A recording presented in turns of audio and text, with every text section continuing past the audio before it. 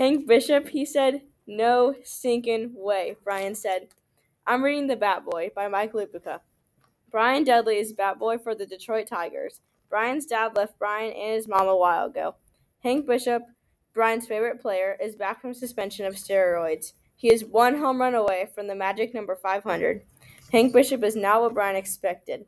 Brian's dad came back for a little bit, and it was very interesting. The plot of this story is action. Some of the characters include players and friends. The writing style is very descriptive. I recommend this book to anyone who's interested in baseball or likes baseball books. Read The Bat Boy by Mike Lupica to see what happens next.